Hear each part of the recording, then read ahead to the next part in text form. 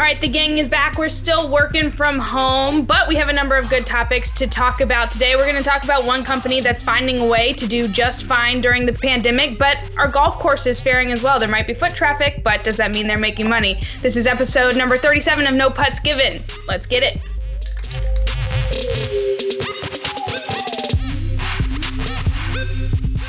No Putts Given is powered by MyGolfSpy, the most extensive reviews in golf. Before you buy, MyGolfSpy. 9 million readers do it every year. Check us out. All right, the gang is back. I'm here with all the guys, of course, in their hats per usual. We've got Adam, Tony, Chris, and Harry here. You're actually working from home this week instead of in the studio. So, Guys, welcome back. How are we doing? Solid. Yeah.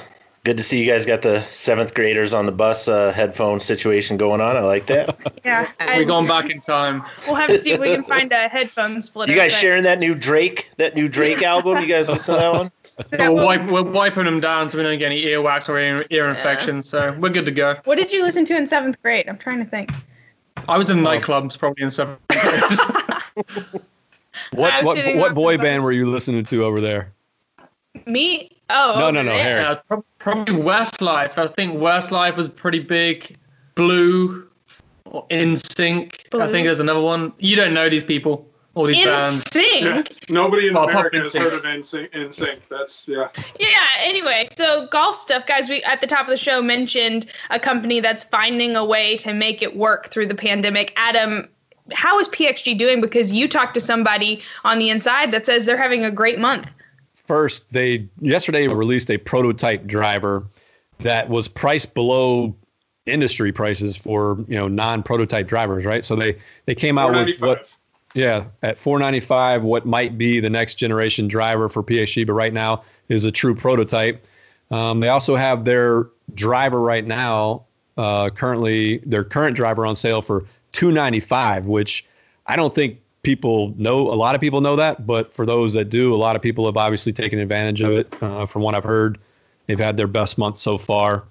And that PXG pricing model during the pandemic seems to be something that they found kind of a sweet spot with, right? And I also think they have a distribution model advantage that allows them to do that over a lot of the other companies that rely on the retail distribution channel. Where there's something called MAP pricing, minimum advertised pricing. So more control of your own messaging, more control of your own pricing, more control of pretty much everything gives them an advantage, and similar to other companies smaller than them, like New Level Golf and some other things like that. So, yeah. They definitely haven't lowered the prices on the wedges. The Mac Daddy that's Callaway. Sugar Daddy. Sugar Daddy. Yeah. Harry's got so many daddies. Too many daddies. I can't keep track. That's $625 for one wedge. Well, that's a little different. That is legitimately a very expensive wedge to make, especially from a time cost where you have a machine that has to take a solid block of steel and turn it into a golf club. So, and then put about 32 weights into it. But yeah, whatever, do the PXG thing with the weights too. That's interesting. But the distribution model piece is a massive advantage that I probably didn't really consider too much until I sat down and write the story about the prototype drivers. When you look at Callaway, Ping, TaylorMade, all of the guys that exist within the industry as it is, and how business is done within the golf equipment industry, it's heavily reliant on retail and more specifically even big box retailer. Like, you don't necessarily think about it or know about it, but the biggest seller of golf clubs in the country is Dick's Sporting Goods. That's where the most money is made selling golf clubs, and then it's Superstore, and it's a while before it trickles down to green grass. And so if a company, pick one, right? If Callaway decides that when they come out of this COVID-19 window and it's time to get aggressive in pricing, it's a massive strategy and a ton of considerations that go into navigating the retailers and working with retail pricing models and figuring out how to make up the difference in a driver that was supposed to sell for $500 that now sells for $400 or $350 or whatever that number ultimately ends up being. And every golf company is in a similar position with the big retail accounts and all retail accounts, where they have to kind of navigate the waters of timing price releases or price adjustments so that everybody has the same price at the same time and nothing is on sale for one guy and not another. And again, figuring out credits or cash back for all of this stuff. Whereas in a situation like PXG and New Level is one we mentioned too, because Eric Birch, the owner there, has done essentially the same thing. When you don't have major retail distribution, and even to an extent more so with PXG than even New Level, where custom fitting accounts like True Spec and Cool Clubs and TXG aren't necessarily a major driving force of your business, because you do your own fittings and you have your own fitting bands and your own retail locations. If you want to make a price change, you make a price change, and that's the end of it. Like, that's like, all right, we're going to lower prices, done. And there's nobody you have to give credit back to, or not just that, but it's the whole experience, right? Like, PXG is about giving an experience, and then you control the experience 100%, right? You don't have to rely on, let's say some pro shop carries your clubs and they have a fitter that might not be as good as you would want him to be for your brand, right? Or and wouldn't provide staff for another brand. He's got a Titleist staff bag, and so that's kind of where. Or he gets a spiff for selling some other brand, right? Any number of reasons. So let's say that you've built this brand, no matter what the 3 letters are on it or name of it is, and you expect a certain experience for your customers, and you hear that somebody bought a set of your clubs or one of your drivers from one of these retail places, and they got a poor experience. There's not much you can really do other than saying, hey guys, do a little better, right? So you're leaving up part of the experience that people have with your brand up to other people.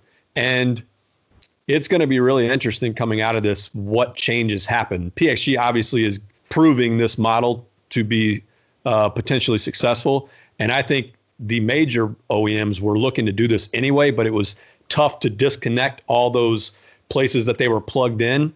But I think you're going to see more of it coming out of this for sure. And to keep in mind, there's in a typical retail conversation, there's so many people that have to be taken care of, right? So, the company has got to make a cut, and the retailer's got to take a cut. In a typical retail situation for a golf club, if you look at the list price on what your base margin is, I've seen it as low as 17 or 18% on paper. But by the time you actually get in inventory and volume discounts and other sort of motivating factors, if you will, come into play, typically retail is taking 30 to 40% of that price. Whereas if you're a PXG, if you're a New Level and you're and a sub 70, right, all of these guys that don't deal in typical retail, it's all yours. Margin goes into your pocket. 100%. And so you have the option if you choose to. And as we've seen here with PXG, they have chosen to lower prices, and who knows when they'll go back up or if they'll go back up. But you can still make money at that price when you're not giving up that 30 to 40%. Well, just do the simple math. You got $1,000 set of irons or driver or whatever it is, right? If you have to get 30, 40 points to a retailer, that's 700, 600, right? Instead of you keeping all 1,000. Do it a few thousand times. Well, if you can keep all 1,000, you can lower prices to even 20% less than they were, and still you're making more money than you were selling it in a retail shop. Well, the part that hit me too about this was, you think about it, what are the major brands, whether it's, Callaway, TaylorMade, Ping, et cetera, what are they not doing right now? Selling golf clubs, anything. And we know from some of our surveys, data, et cetera, how often does the average person buy a new set of irons, buy a new set of wedges, buy a new driver? Every 4 years. Every 4 years. So if I'm PXG, if I'm New Level, whatever, and I'm getting this motivated customer right now that's maybe waiting to see what these other companies are doing and saying, okay, even when they come out, is the deal going to get better? Because as soon as you see something on sale, a lot of critical consumers are going to say, well, maybe the prices will get a little bit better. Well, with PXG, New Level, et cetera, they know right now that those are pretty damn good prices, and what they're going to do, they're buying them and buying them and buying them, and they're not going to buy another driver in June or July or for the next 3 or 4 years. So you just captured a new customer that might become a customer again later on because of the constrictions that the typical retail channels have that you guys have already kind of detailed. The funniest thing I saw yesterday was somebody bitching about how cheap the prices were on PXG, and they can't win. Like, it's too high. It's too low. I mean, I was like, dude, what is wrong with the internet, man? I mean, damn. But anyway, Yeah, I mean, from kind of like a do I buy, don't I buy? It's kind of an interesting psychological game that's being played, right? Because I think if you're at least the type of golf consumer who's listening to us, you are very, very aware that at some point the prices on the big guys stuff is going to drop and maybe significantly. So maybe you can get a Maverick for 400. Maybe you can get a Sim for 400, 350, whatever the number is. But you know for a fact right now you can get a PXG driver for under $300. And the ripple there is, and you don't know when that price is going to go back up. Not only that, but what are the chances when everybody comes back out and plays that the price of other big manufacturers is going to be below $295? Not very high. No, you know? Because again, it's tough to. I don't know that you can sell a Maverick, again using that as the example, or a Sim for $295 and have anybody do better than breaking even, and that very well could be the reality. And look at the last 2, 3, 4 years. The best value driver in our most wanted testing is typically right at that $300 to $350 price point. And so you're seeing people reduce to that, and that gets to a whole nother dynamic around how do maybe some of these companies survive long term if prices do reduce. How does Tour Edge make it through this when they have found that sweet spot for pricing, right? And that sweet spot was a sweet spot for a reason. No one was playing in that space, and it worked for them. Whatever they call it, pound for pound, dollar for dollar, dollar for dollar, pound for pound, whatever it is. Dollar per yard, whatever the math is, right? Redonkulong, whatever word you want to use. There's going to be other people playing in that space. So how are those companies now? What sweet spot are they going to be able to find? Because now you go from being the only person playing in that arena to a lot of people in your sand pit, And we look at, if you go back now, we tested the 0811X and 0811XF for the last 2 years. And, as we continue to do, we've evolved our metrics and looked at a few different things. But, certainly XF is right at the top of the table for forgiveness. It's, one of the 2 or 3, and depending on the metric you use, is easily number 1. 0811X, especially for higher swing speed players, we've seen is one that comes up quite a bit in our True Golf Fit stuff, which is, that's entirely automated. It's not like anybody's can pull a handle and get a result that they want, including us, really.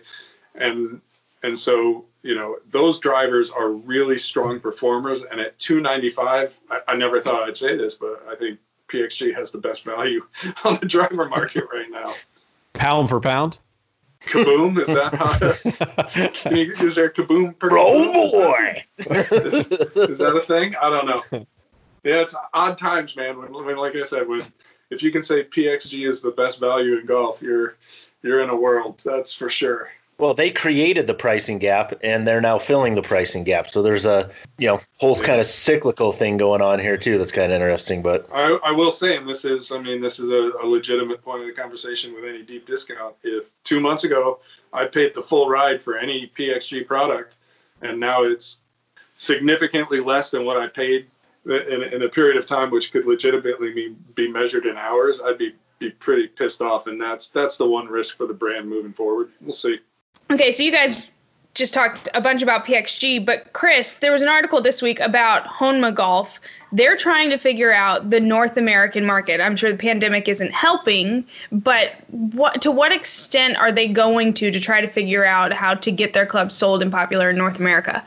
Yeah, and really this is one that we've been kind of tracing for quite some time. I think it was maybe, I don't know, Tony, what was it, 3-4 years ago? It seemed like the PGA Show, the one question everybody was asking was, how are we going to figure out North America? And it makes a lot of sense because, right, North America, largest retail market in the world still. So if you want to be a brand experiencing global growth, you have to or want to try to play where, a majority of the money is. And so over time, we've seen different companies try to quote unquote figure out North America, and nobody's really cracked the code just yet. And John Barba wrote an awesome story this week kind of looking at Honma. Their platform's a little bit different, and I think what's kind of to me most intriguing about it is in order to, at least kind of where they're coming from, in order to really figure out North America, they have to give up some of what a lot of very traditional Japanese companies aren't willing to give up. Some of it's a pricing, and some of that comes back to the manufacturing part, right? Other than tour staff and maybe a very select few individuals, Honma clubs are designed, engineered, etc. in Japan, Sakata, but they're produced somewhere else, presumably China. Although I don't know the China part for a fact, but obviously someplace where manufacturing is a little bit less expensive. So you have this Japanese identity, background, history to leverage, but production isn't occurring there. So you have that combined with tour staff trying to figure out how to navigate that.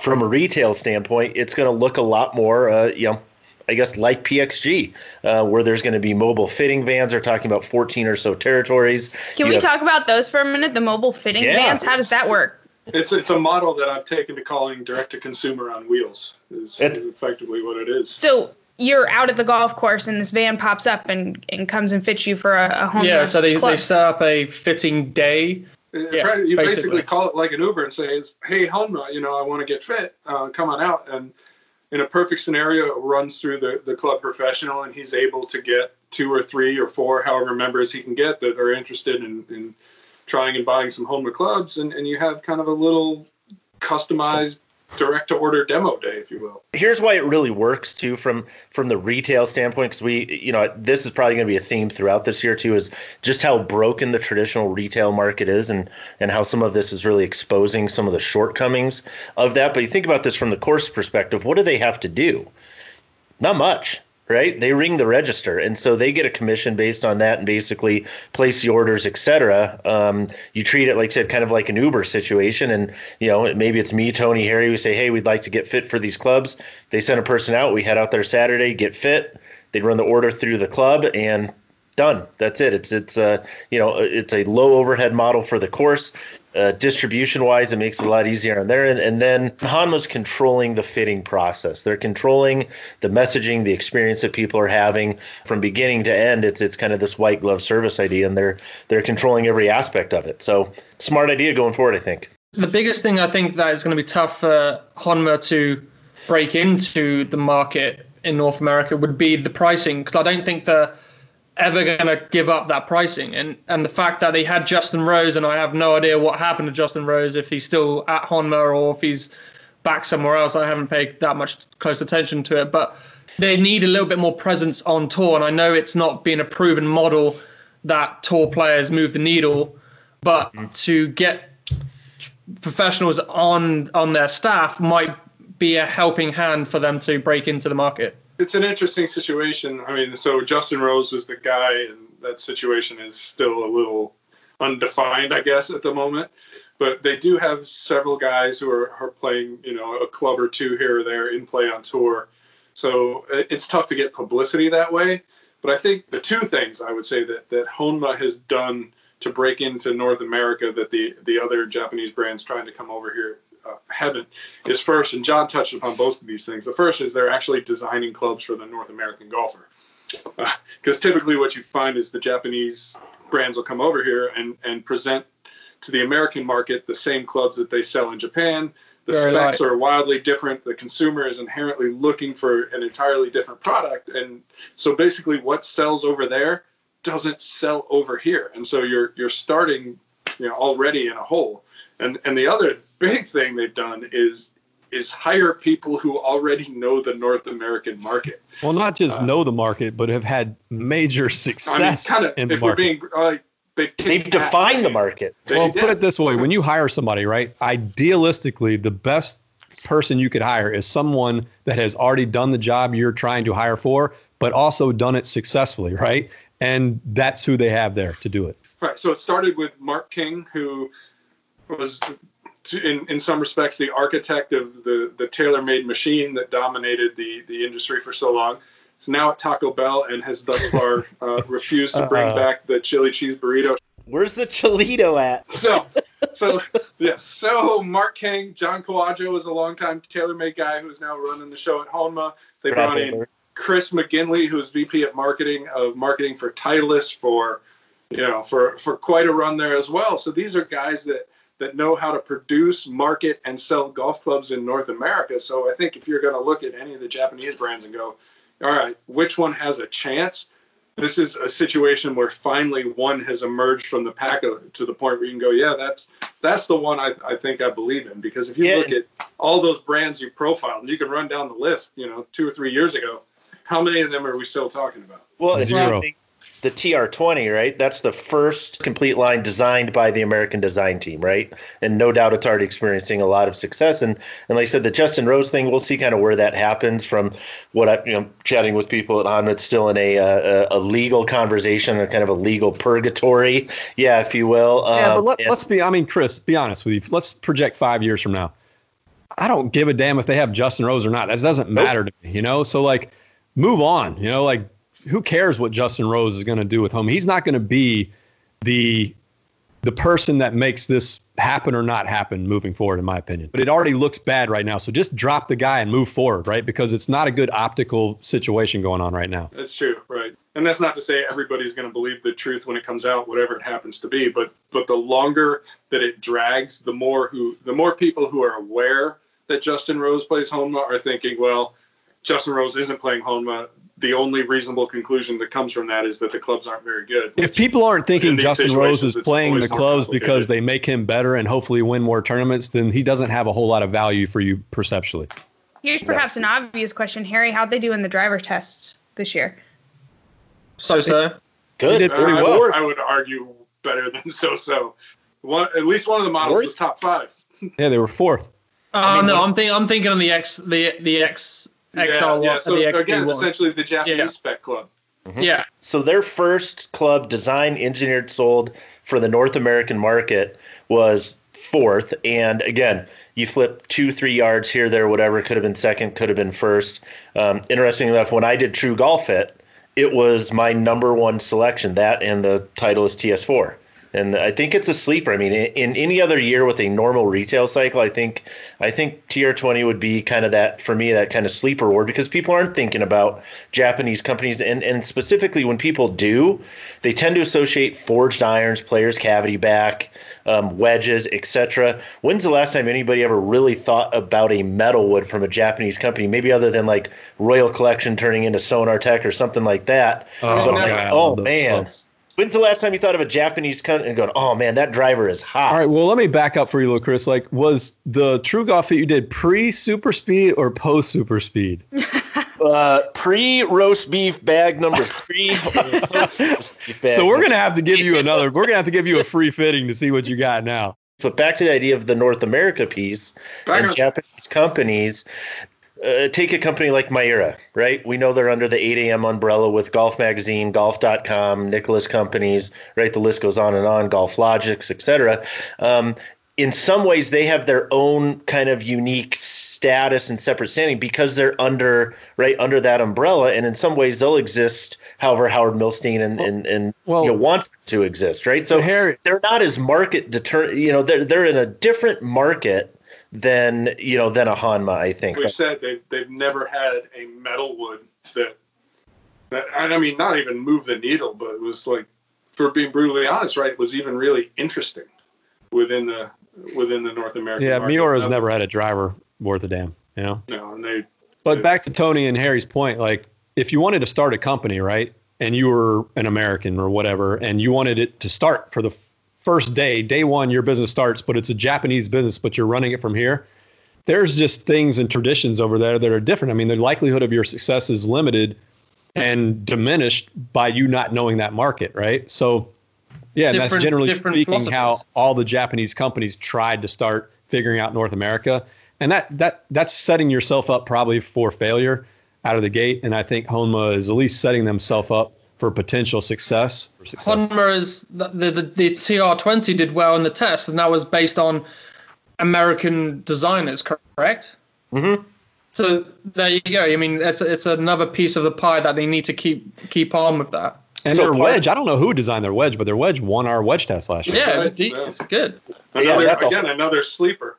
I was going to say another sleeper and another piece coming up as we learn more about how they're going to have the custom wedge program and Jacob Wedge Wizard Sanborn and kind of what that's going to look like. Doing some very North American, things that are going to really cater to North American buyers. I think the last thing I want to say on this, because this is interesting too, is in order for a Japanese company to successfully navigate, I think, in North America, it's going to have to give up some of the things that are very traditionally Japanese. And so True. Again, it's one of those conflicting kind of like cognitive dissonance things where people that are really like hardcore JDM fans are probably going to look down, if they're not already, a little bit at Honda as being less authentically Japanese because of some of the sacrifices they need to make in order to be successful where they know they want to be successful. Totally well put. Looking for some education here. Why would a club need to be different in an American and a Japanese market? I'll give you a couple examples. One from a aesthetic standpoint and one from an actual design standpoint. So typically, from an aesthetic standpoint, Chris would know this too, since he and I both kind of dabbled in that market for a long time. Let's say you take a popular putter design or a head cover design from an aesthetic standpoint, and it moves the needle really well in America. You put it out over there and they go, what is that? I can understand aesthetics. Yeah, that makes sense. All right. From a design standpoint, typically that market is shorter and slower swing speed. So even everything from lie angles to the weights of the clubs to the shafts to the loft all have to be made slightly different for different type of golfer, right? Okay. The other part is you have to look at culturally what happens. And I learned, a lot about this. I said studying the Japanese market and talking to people and understanding that the role that golf plays as a traditional cultural event is different in Japan than it is in the United States. And maybe the way that Americans might see a car or a house as a status symbol, a lot of traditional Japanese would see golf clubs as a status symbol. And that's why with the Hanma part of what's very interesting to me too is, people see that $75,000 price tag that we put in there because, Hanma bears 5-star line, or they think of maybe the club that, Shinzo Abe gave to President Trump, a couple of years ago, whatever, is $3,500 driver. Because it's a status symbol, it's a Rolex, it's a Ferrari, it's a house in the right area with a 5-car garage. If something isn't expensive enough, people aren't going to purchase it. One of my favorite stories was the PGA show. I was hoping you'd go with this. I was waiting for this. So I don't know if it was my first year there or not, but there was a new putter company on the scene. And back then at the PGA show, just for those that haven't been there, the putting corral was huge back then. It was amazing, right? It's not that anymore, but back then it was. And the guy was setting up his new putter company. No one had ever heard of this guy, right? And he had a nice little booth, and he was setting up all his putters. And some of them were limited edition, some of them were custom stamped, all this. And there was a Japanese buyer that came by pre-show opening. So this was like just me and maybe 100 other people walking the show floor. And he comes up and he goes, I'll buy them all. And the guy was like, what do you mean? He's like, I want them all. And he's like, well, okay. And the guy goes, how much are they? And he said, $295. And literally the guy did not say another word. He walked off. And the guy that owned the putter company was like, whoa. Like, wait a second, come back. How did that just go from you wanting them all to not wanting them at all and walking off and not saying another word? He goes, my buyer doesn't want a $295 putter. It wants a $1,000 putter. See you later. And that was it. That guy lost all those sales because the Japanese market for limited edition looks at $295 putters as a joke, Like there's something wrong with it. Like you go into the parking lot and you see a brand new Mercedes-Benz S-Class for $40,000. You're going, what's wrong with this? I ain't paying that. Yeah. They need to see the price tag that makes sense. So there's a cultural piece there too, Miranda, I think, in terms of what makes them different. Yeah, generally more forgiving clubs, more offset, different lie angles, softer shafts. Everything Americans hate. Everything Americans Sounds hate, pretty right? opposite, yeah. It is. So it's literally flipping it on its head from a design perspective a lot of the time. So they really are fundamentally very different buyers. I don't know why we didn't really lean on Tony for this. I mean, Tony lived in Japan, was a Japanese model, and we totally excluded him from the Japanese section of this part of the podcast. But I was really, really, really young there, so I didn't play much or any golf or barely walk for that matter. Just We forgot about the Japanese eye candy, man. I was going to say, is that a different philosophy as well? Do you have to strike different poses for the Japanese market than an American market? I've never done any modeling over here, if you can believe that. So don't lie. Well, I have the pose that he struck for that first magazine, so we can definitely have. How old were you? You're going to see it right here. Like couple 5, weeks. maybe. It's going to be right there. 5? Yeah. I was hoping to do some work at JCPenney's, but that doesn't look like One it's of going to pay. One of them kind of deals. Tony, I do have some Ball Lab questions for you. I know you've had another week in the Ball Lab, right? So from what I'm hearing, we have a better understanding of some of the consistencies in the ball industry, right? Yeah, it's just continually an interesting thing to watch. So we started roughly 60 dozen on order, and just kind of as they sourcing them from different places, they're coming in at different times. So I essentially put the first dozen of each in the incubator, get the environmental conditions right for where we want to measure them, and take them out, measure them, and lather, rinse, repeat. And so now we're getting into the second, and in some cases even third dozens of these balls. And it's interesting to see kind of differences in every specification, not only within a box, but within, the variation between box and box. So we're seeing things like that where in some cases across 2 dozen, the compression range is maybe 4 points, 4 to 5 points. So really tight. And then in other cases, it's like 12. So you're like, all right, so now we're moving into territory where you could legitimately say some of these balls are different than others.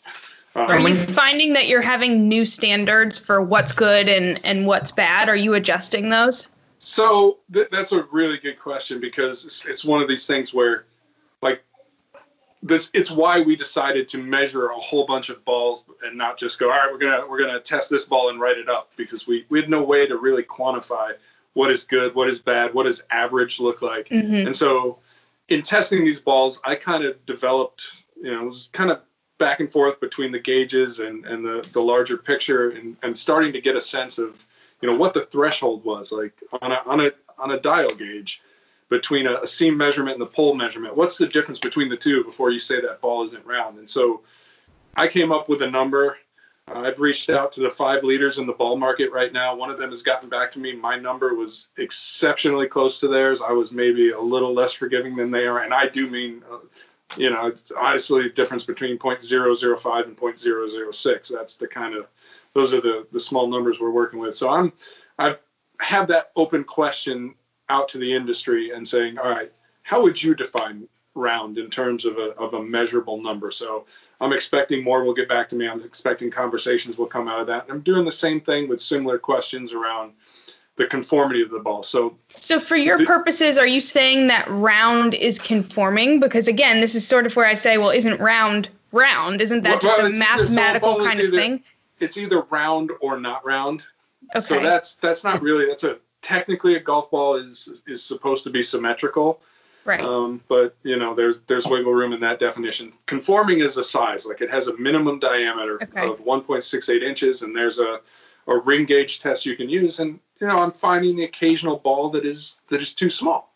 I wouldn't say it's prevalent, but it's certainly more common than I would have thought. All right. So we learned a couple things last week, right? And then this week, we obviously you and I talk every day. So what are some things that you learned this week about golf balls that you think would be interesting to golfers? Yeah, so I mean, again, the consistency from box to box, and we'll see more about it. It's more like kind of the eye-popping moments that kind of happen through a test. So you find balls where the weights are all over the map, right? You typically, again, there's a weight standard for a golf ball, and usually if a ball is under that weight, which is perfectly fine, they're all relatively consistent. But every now and then you find a box where it's like this, and you look at the sizes of those balls, and it's like this. So the golf balls within a box aren't the same size, and that has legitimate performance implications. Are we looking at big name brands? I'm guessing it's the lower name brands that you have seen these inconsistencies in. I would say there's a correlation with the bigger brands, especially between cost and consistency and quality.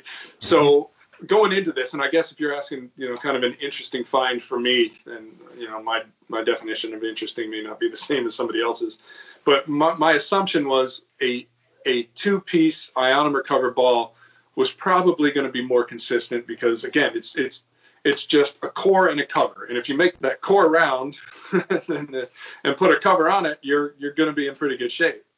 And it's just not proven to be the case. Would it be safe to say that it's really hard to make 12 golf balls in a dozen that are actually consistent? it sure seems to be hard to make 12. Why though? That's what I don't understand. Because with all the technology that we have today, why is it hard to get a production line? You're pumping out millions and millions of golf balls a day. It's materials, it's process, it's price, and it's also just the fact that golfers have never even cared, right? That's it. So like it's the last one, because who's ever done this? Who's ever tested it to this degree with this level of a microscope and been willing to test all the balls across the industry? People have been willing to do it, but those were the people making the balls, and they damn sure weren't willing to tell the golfers what they were finding. Right. I guess that's the point. And if you talk to anybody quietly, even, pick a leading brand, they'll tell you, yeah, we have an excellent quality control standard, but yeah, occasionally we get balls slipped through that aren't round, and I'm sure they tell you, yeah, we get some that slip through that are undersized, but it's but when there's like half and half, it's kind of crazy. It's a frequency thing, and I have found a box of balls from a brand everybody listening to this would recognize, where by the standard provided by the one manufacturer I've spoken with so far, 5 of the balls within the dozen were not round. Is that like a noticeable to the eye, or is it with the small gauges where you're doing it? I mean, but some can of it affect the flight? Obviously, some of it. Well, it's everything impacts a flight to some degree, right? Like, well, if you hit an egg with a wedge, I don't think it's going to fly the same as a circle. I get that, but is it big enough to get to that point? At some point, it's the difference between the ball that falls in the hole and burns the edge, right? Even that most minute detail, but yeah. So a lot of the times you don't see it, which is probably why it is the way it is. But I was measuring a ball the other night, and the specifications, again, you're not, I'm not laser scanning the entire surface of the ball. You're taking a 3-point measurement. So I'm getting a diameter at 2 points on the seam and then 1 on the pole. And so, most of the time that's going to give you that's where you're likely to see the variation. But we also do a visual inspection for each ball. I'm looking for things like, are the stamps clean, right? Is there any smearing, anything that would, on tour anyway, make this ball not conforming? And you're looking for, are there scuffs, things where it didn't come out of a machine the right way? Are there kind of things hanging off or dimples that have like mold remnants, anything that's essentially not supposed to be there? So I'm doing a visual inspection, kind of rolling it around, and it's a tactile kind of thing in some respects, where you're trying to feel a texture that shouldn't be there. And I'm rolling it around, and I'm like, what is that? And so I'm like, because it feels like there's a bump on the ball. So I go back and I look at my 3. You had a ball zit. Right. Yeah. And so I'm looking at my 3 measurements on the gauge, and everything from those 3 points, it looks good. And I'm like, well, if I remember correctly, the average diameter of that was like 1.579 was about what I was getting, which is typical. So everything is usually right around a little below the USGA standard, and then through the magic of rounding, you get to conforming. Get to the zit. I know you want to get to the zit. So basically the numbers I had were everything you would expect. So again, 1.67 is the number to keep in mind. And I'm rolling it around, and I get to 1.6885, which is, again, this sounds like a small number, but in terms of a diameter on a golf ball, it's a hump. A hump on a solid core golf ball that is in a box that we purchased at retail. You had a Whitehead. Yeah. So I'm like, all right. And so what I do in this case, I'm like, all right, let me mark it as precisely as I can where this thing is. And when we get to the point where we're cutting these balls, it's going to be interesting to see if that hump is then visible in the cross section. If it kind all right. So what I want to know, and I'm sure everybody else wants to know, is this though. We tested a Chrome Soft. Obviously last year it did not do well. We then cut them open. We did a lot of other inspections. They did not do well. Have you started to test the new Chrome Softs that they say are, it's the new ball that changed that ball? So I'm 1 dozen in plus a visual on the second dozen. Okay. So we haven't cut them yet, and I think that's probably going to be the most interesting. I would say from the first dozen, and I've talked to Callaway about this, and to some extent, I'll explain this in a second. It's expected. So versus, say, a Titleist or a Bridgestone, the compression range within a box of Callaway Chrome Softs is wider. That I can say with reasonable certainty. I would expect that to carry over as I measure more and more of those. And when you say compression, that will equate to how many yardage if it was... Well, it's the firmness of the ball, and there is a correlation with speed to a degree. Now, what Callaway has told me is that they expect that they're going to have a wider compression range, but that they're kind of tweaking their formula, right? So depending on the environmental conditions, for example, at the time, they tweak the formula of the rubber. And so while you get a wider range in compression, you actually get a tighter range in the actual COR of the golf ball. Now, I don't know if this is true. This is something we can test down the road when we get into, because COR should translate to speed. So that's something you can either look at with a ball cannon or a robot. But yeah, so that compression is wider for sure. And I did find one as well. And again, single sample. So not to pick on Callaway, because I found a single sample of somebody else's ball, which had a bump on it, and a single sample of somebody else's ball that had a flat spot, and multiple samples of lots of different companies' balls that were non-conforming for size. But getting back to Chrome Soft, I did find one where it basically looked like a fingernail imprint in a dimple pattern. So here's my question though: is if we're finding, if we can establish enough, data and information that says, okay, out of 12 balls, with these different manufacturers, here's the number of golf balls that are going to be conforming, round, etc. How many golf balls do I actually need to buy in order to get a dozen solid balls? So that's exactly what the product I want to come out of this is to say, look, all right, you have a golf ball that sells for $39.99 a dozen, right? It's kind of the upper end of the. What does that dozen actually cost you?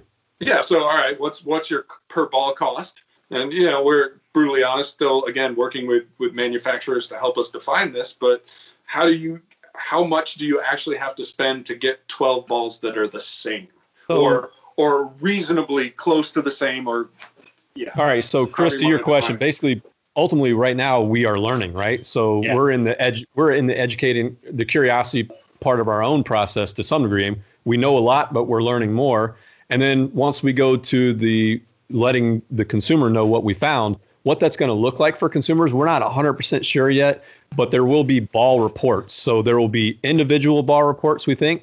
I also think it would be cool to do head-to-head. So let's take two brands like a Titleist Pro V, where it's their flagship ball, and the Callaway Chrome Soft, which is, they're going to be their flagship ball. And let's put them head to head and see how they stack up from a quality and consistency standpoint.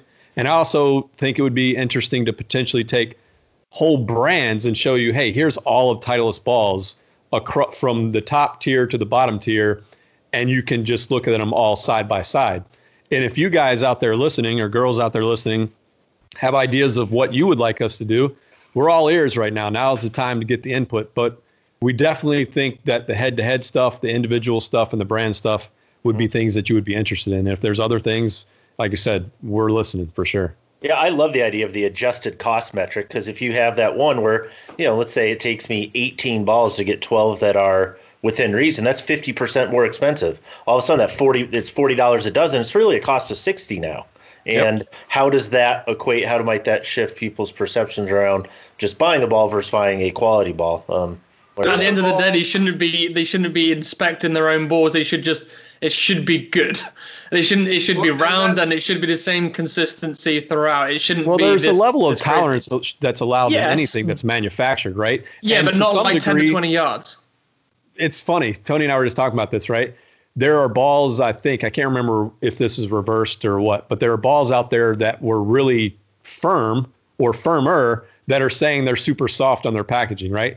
That's a great one. So, and again, it's all marketing, right? So you can say whatever you want, right? Soft feel. There's no industry standard or anybody's definition to quantify soft. And so I'm measuring these balls, and on the low end, the softest ball we've measured so far is a Callaway Super Soft. I think the lowest number I've had on an individual ball is plus or minus 35 compression. And there's another ball that I've measured where the average compression, I think I told you, is 83. And the company selling it promotes that it offers soft feel. And by a tour ball standard, I suppose you could say that an 83 compression ball is soft by that standard, but it's not a soft ball. But the point I'm trying to make to what Harry said is if there are no standards for calling soft or hard or this or that or whatever, right? What are the standards for tolerances for ball? There is no set of standards. So to some degree, my Golf Spy and Tony's Ball Lab and Find It, Cut It, and all these things we've done are starting to define, hopefully, those things for the golf ball industry, because left to their own accord, I don't think they're going to set a standard for this. They don't need to, you know? Why would they? I think it's, reasonable expectations. I don't think any manufacturer would tell you 100% of our balls that make it onto shelves are round, or 100% are. Srixon said that 100% of their balls are centered. Dead cores center. were centered, and we know that wasn't true. Correct. We found a couple, so there's always a couple. You know, we're not throwing names on things right now for the most part, because again, we want to make sure that when we talk to a variety of industry guys, that there's some reasonable range of agreement on how to define these things. But using the measurements that I have been given, I found a box of balls that a lot of our readers love, I know, because it keeps getting commented on. Sells, I think, for around $30 a dozen. And in 2 boxes, so 24 balls, I've found at least 9 or 10. I could go back and tell you 9 or 10 of them not round out of 2 dozen. So that's, I mean, if I find 2 out of 1 or 2, or one, ideally 1 or 2 out of the 3 dozen that we plan to measure initially. Yeah, that's acceptable. I think that would be reasonable. But if we're encroaching on 30-40%, that to me is a problem. Like that. Well, that to me is expectation like a little bit of a con. You're literally taking advantage of the consumer, and at that point, think about it too. So before any of this happened, there was never a time that I remember hitting a golf ball, and you guys tell me what you think. But before the ball test and Find It, Cut It, and all this stuff, and you play golf, had you ever hit a golf ball and hit a bad shot and went other than a cut ball, meaning a ball that had like a smiley face in it, right? Said that was potentially the golf ball's fault, not mine? I saw it once, and it wasn't me. I was actually playing with Sam Saunders, Arnie's grandson. He used to live out here in Fort Collins, and name dropping, sure, whatever. Yeah, humble brag. 100%, not even, yeah, it was awesome. But playing a hole, and he hits a drive, and the ball just takes like a right-hand turn and did something really weird, and it went over a fence, and he had me go get the ball. So that he could send it back. So he could send it back. He did. And I was like, yes, sir, you got it. And I did. He's like, I'm like, what do you want that for? He's like, I'm sending it back to him because there's something wrong with this ball.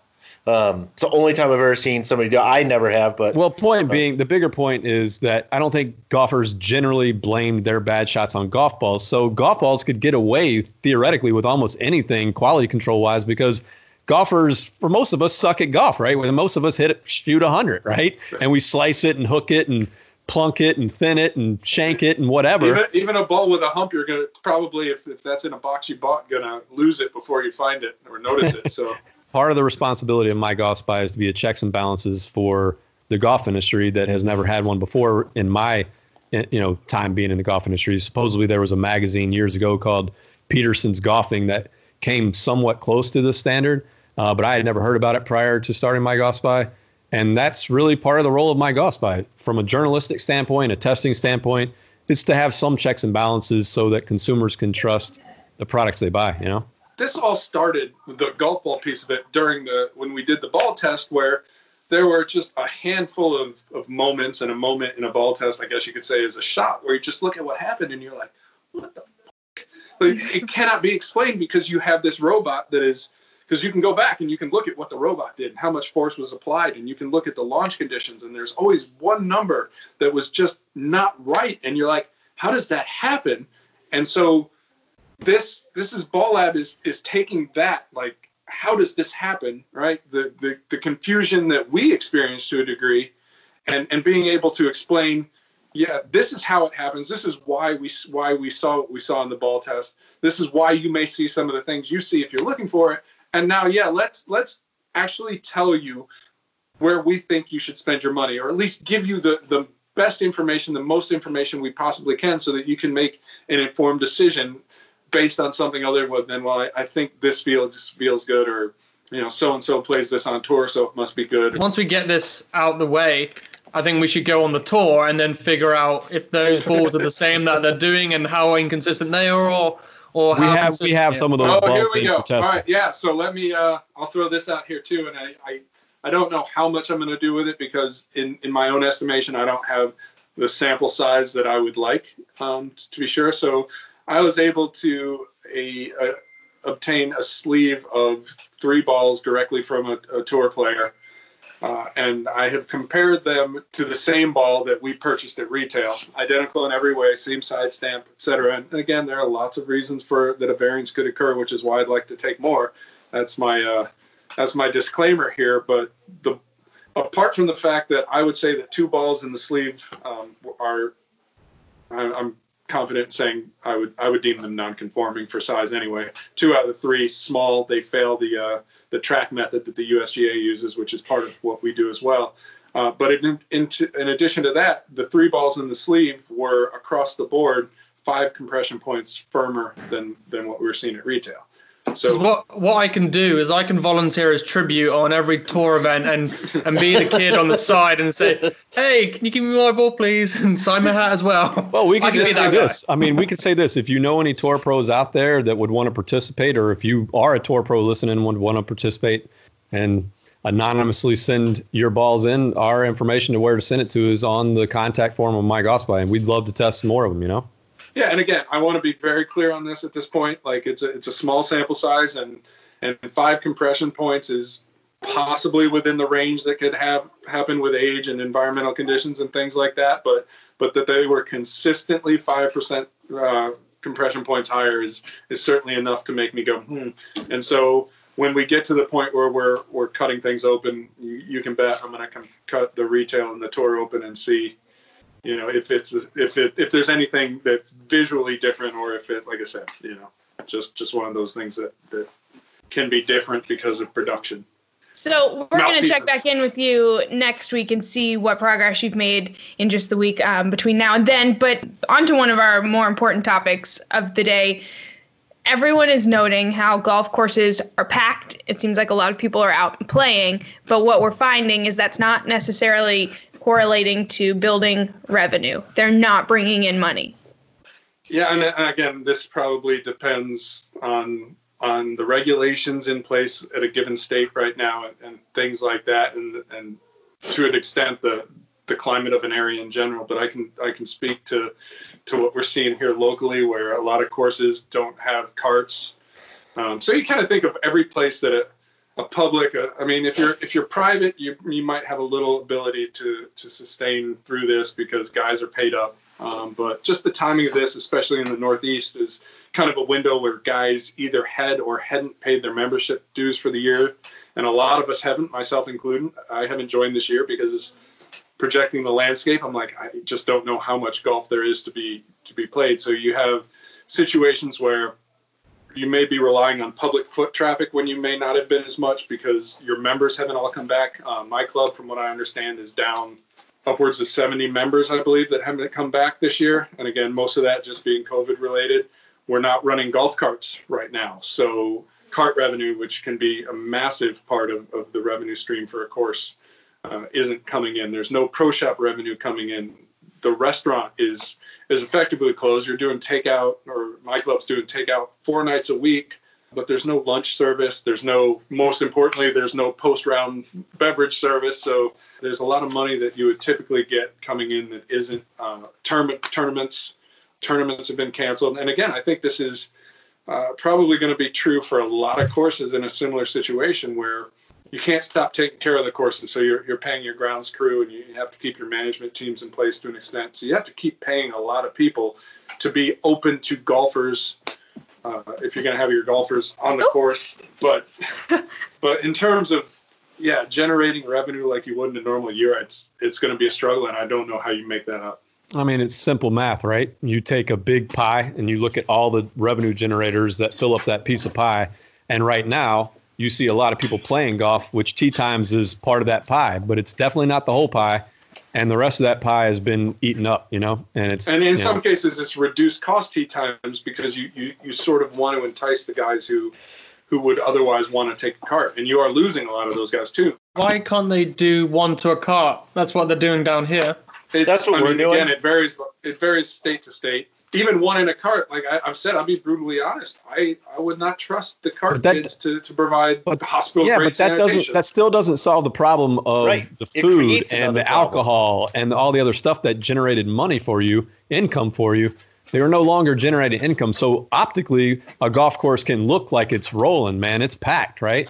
I mean, I just talked to a guy right before the podcast. He was like, took 4 hours to play 9 holes yesterday. It was that packed. Oh. And so he is like, man, golf is doing great. I don't know. I think there's going to be some golf courses that don't survive this coming out of this because they were already struggling. A lot of it's going to be regional and how each state is doing and how much of a course's revenue is dependent on not necessarily the food portion, but certainly the beverage portion, right? The post-round drinks, that adds up over the course of the season. Outside play, tournament play, especially when tournaments for a lot of courses are the single biggest line item in a given year. And if you're canceled through June, July, and potentially August and beyond, like the more that drags, I mean, that's money you can't make up. There's no way to get that back later, especially if, you've got a hard stop when the snow falls. Yeah, and I think you have to look at each of those slices of the pie, like Adam was saying, and understand what type of indicator it is. Is it a positive indicator, a negative indicator? Is it a true indicator, like an authentic one, or a false indicator? And part of the problem with the carts, like at our course, we do the single rider thing right now. So every cart, you can have one rider in it, unless there's family members, or if you have like take my daughters out, they can ride with me. But when you establish a fleet for a course, they're basing that on 1.7, 1.8 riders per cart. It's not always going to be 2. It's not always going to be 1. It's going to be somewhere in between there. Nobody did those projections based on a maximum of 1. And so they're running out of carts 10:30, 11, 12 o'clock during a super busy day. It's not like they can then generate that revenue in the afternoon in some other fashion. You have people that otherwise would be paying to use a cart that there's no cart for them to even pay for. So it looks good. It looks like, man, the course is packed. All the carts are gone. But the reality is there's a bit of a false indicator going on there as well. Is there anything that courses, in your opinions, can do to try to save themselves? Or are we just looking at the end of this potentially losing some courses until things get back on track? Yeah, that's a good question. I mean, I don't know. I think this is money you can't make up, and every course has bills to pay. Things like that don't go away, as we know. And so, and again, even with a golf course, right, when you talk about something like the PPP program, maybe you keep your employees, but that doesn't give you the revenue you would get from the services you're not able to offer right now. So again, another one I failed to mention, pool memberships. If a club does pool memberships on the side, like is that going to happen? It doesn't look like it will anytime soon. So I think we've talked about the retail side, where we're seeing a reinvention of what retail golf could look like as people adapt to this. And you may see similar situations where private clubs or semi-private clubs have to go fully public or something like that.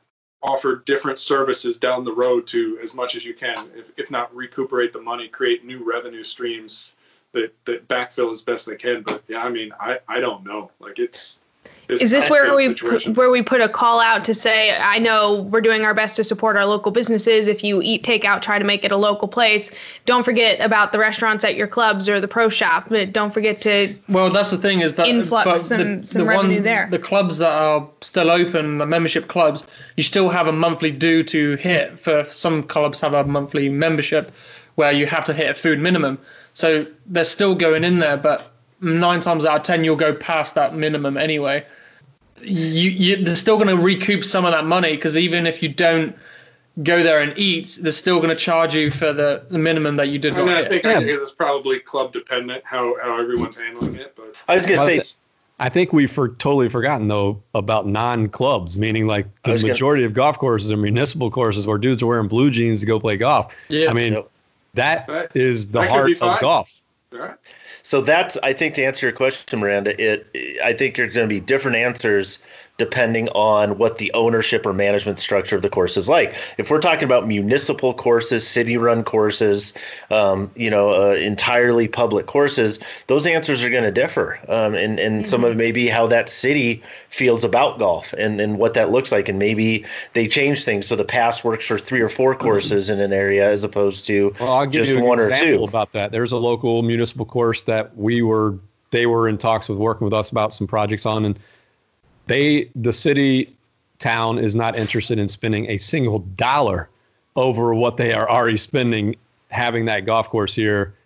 If anything, they're looking for every way to cut. I mean, they just, most places aren't looking for ways to add golf courses right now and spend more money on golf courses.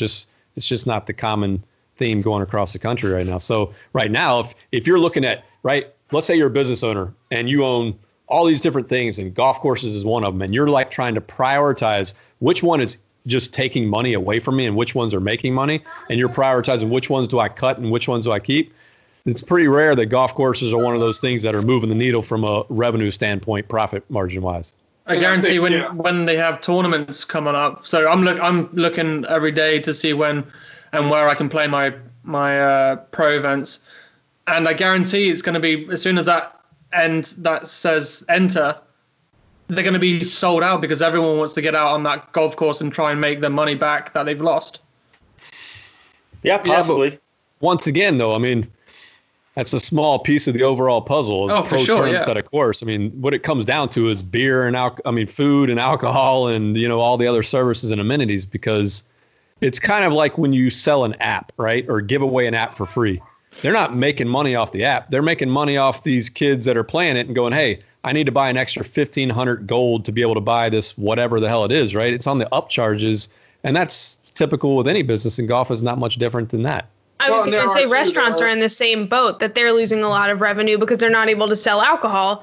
And some states have relaxed that rule that you can go up to the Mexican place up here and bring home a 32-ounce margarita. So they've relaxed rules you can take home. But that's almost the backbone of a lot of businesses, is being able to sell alcohol, and golf courses are not excluded from that. Well, there are going to be, and somebody commented on Twitter that for many courses, and this is absolutely true, food and beverage is actually they lose money on the deal, right? Because you pay these premium membership fees, more expensive clubs, and every day there's a breakfast buffet and a lunch buffet and an elaborate spread and all this stuff that is baked into the membership fee, but is the membership fee is what it is to offset kind of all that stuff. So in those situations, if the members are playing golf, they might actually come out ahead because they're not spending all the money on food. But I think for a lot of the smaller and mid-tier clubs, which is, I would argue still the heart of golf, if not the munis, right? It's going to be, I think this is going to prove to be a very, it's very good, event. good and bad, right? It's going to force people to maybe coming out of this shift to models like the GOAT, or whatever it is, right? Where you think about how golf is and you shift and pivot a little bit, it's forcing the hand a little bit to make changes that might help save you for the future. Yeah, I thought about that, this idea, right? The Goat Hill Park is kind of billed as a community golf course, right? Where it's, golf is kind of what brings everybody there, but there's lots of ancillary cool stuff that goes on, and people just come to chill and hang out and have a good time and be cool with friends and family. Yeah. And so how do you bring that vibe to a golf course that was private or semi-private? Ain't many golf courses right now got a cool hang vibe, man. Right. Yeah. So and how do you? I don't know how you develop that culture necessarily, but I think if you're a struggling golf course looking for a successful model that can carry down the road, yeah, man, make your golf course the central part of a community. Yep. Let's put a nightclub in there, a pole.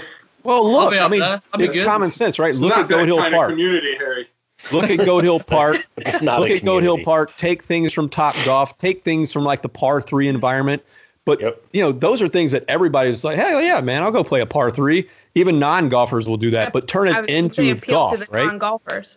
I mean, yeah, and I think you got to do that. Like, my course the last couple of years has run over the winter and even in the summer a couple of big cornhole tournaments, which I'm like, I'm still like, I can't believe adult beanbag toss is a thing, but whatever. But it was like highly, highly successful, a lot of interest, a lot of turnout, a lot of beers, that kind of thing. And obviously you can't do that right now.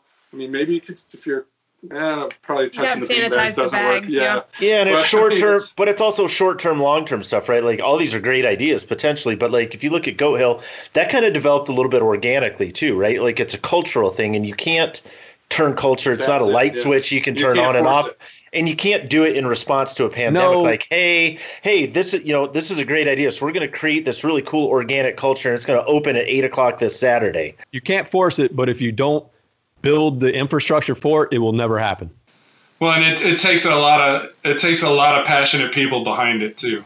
If you don't get it that way. If you don't make any noise, how are you ever going to get heard? Deep Tips by Harry Nodwell. Boom. Boom. Here we go. Do you ever escape the ball lab to go play video games? Anybody? I know you don't play video games. I've been playing a lot of Hitman lately. Hitman 2. Okay. I know Tony and I were talking when this whole thing happened. He's like, man, I haven't played video games in a long time. He's like, I'm going to buy a game. I said, go for it. Hitman it was. And he's been playing a lot of it, he said. It wasn't the PGA Tour 2K21? Not yet. But No? I remember playing Tiger Woods. Well, that's Yeah. what I'm hearing, that the PGA Tour 2K21 is the best game since the Tiger game, right? Well, it's the No, only Tiger game is the legend. It's the only game, Yeah. okay.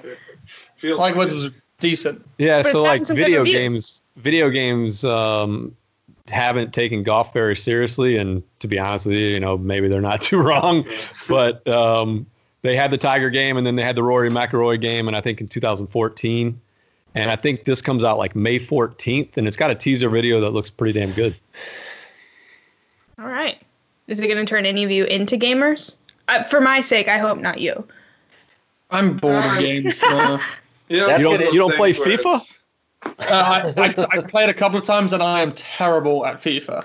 Really? I'm just bad at video games in general. I'm one of those people that if I have the controller, I'll sit there and I feel like the harder I press the button, the faster the little guy's going to run. And that's not how it works. So I You're end doing up this? almost, yeah. And if I'm driving Mario Kart for sure. Now, give me a Mario Kart, and I'm all game for it, as long as I've got a couple of beers inside me and I get to do it. Hey, That's Tony, Chris, do you guys remember the Nintendo Summer Olympics? Yes. And using like the pin top to put your fingers on either side of the Right. AMP. And Yes. Yes, That I wa- remember that- that. And I don't have time for video games because it cuts into I like to spend a lot of time hand rolling all my burritos. And so it cuts into that time and my hot tub time. So, I just remember a thing called Nintendo Thumb. Does anybody remember that? oh yeah, your I thumb had would a get thumb. all, yeah. Thumb I would would say be all all- jacked up. My video game experience was on the N64 and that like exclusively. And that was about it. What was your favorite game? Mario Party. For sure. Yeah. I'm Chris, terrible what at about Mario you? Kart. I was a big Legend of Zelda guy. Oh, I used to love Zelda. Were I mean, you into before that- Warhammer too? What's that? Were you into Warhammer too? Not as much into the Warhammer. I still remember up, down, left, right, BA, select, start. Was that Contra? That was Contra, wasn't it? Yeah. Yeah, that was. I'll tell you a quick story Contra about was Legend my- of Zelda. My brother was 7 years older than I was, and we were a little bit reckless as kids. And he pulled the Ferris Bueller trick and called in as my dad to the school the day Legend of Zelda got out and got me out of school. And picked me up, kind of had a hooded thing on so no one could see who he was. I rolled out. We went and picked up Zelda, played it. We stuck it in. I'll never forget. When that thing popped up, I looked at the graphics and I looked at my brother and I was like, they are never going to get better than this at graphics. And he was like, you're right, man. Like this is as good as it gets. Top I of the said the same mountain, thing about baby. the original Madden. I'm like, my God, this is as good as video football can ever be. Yeah. All right. Well, so are we about wrapping up today? God, I hope so. This is a long one. Yeah, Yeah. this was a good one. We had a lot to talk about today. Yeah. We'll see how a 15-hour podcast does on SoundCloud. I'm telling you, man. People will watch 10 episodes of an hour-long show back to back to back, but nobody will watch a 10-hour movie. Why is that? You gotta get up a lot, Solid man. question. Now that's a deep tip right there. On that note, I need to figure that out. All right, guys. Well, thanks a bunch. We'll see you next week. All we're right. out. We out. Yo.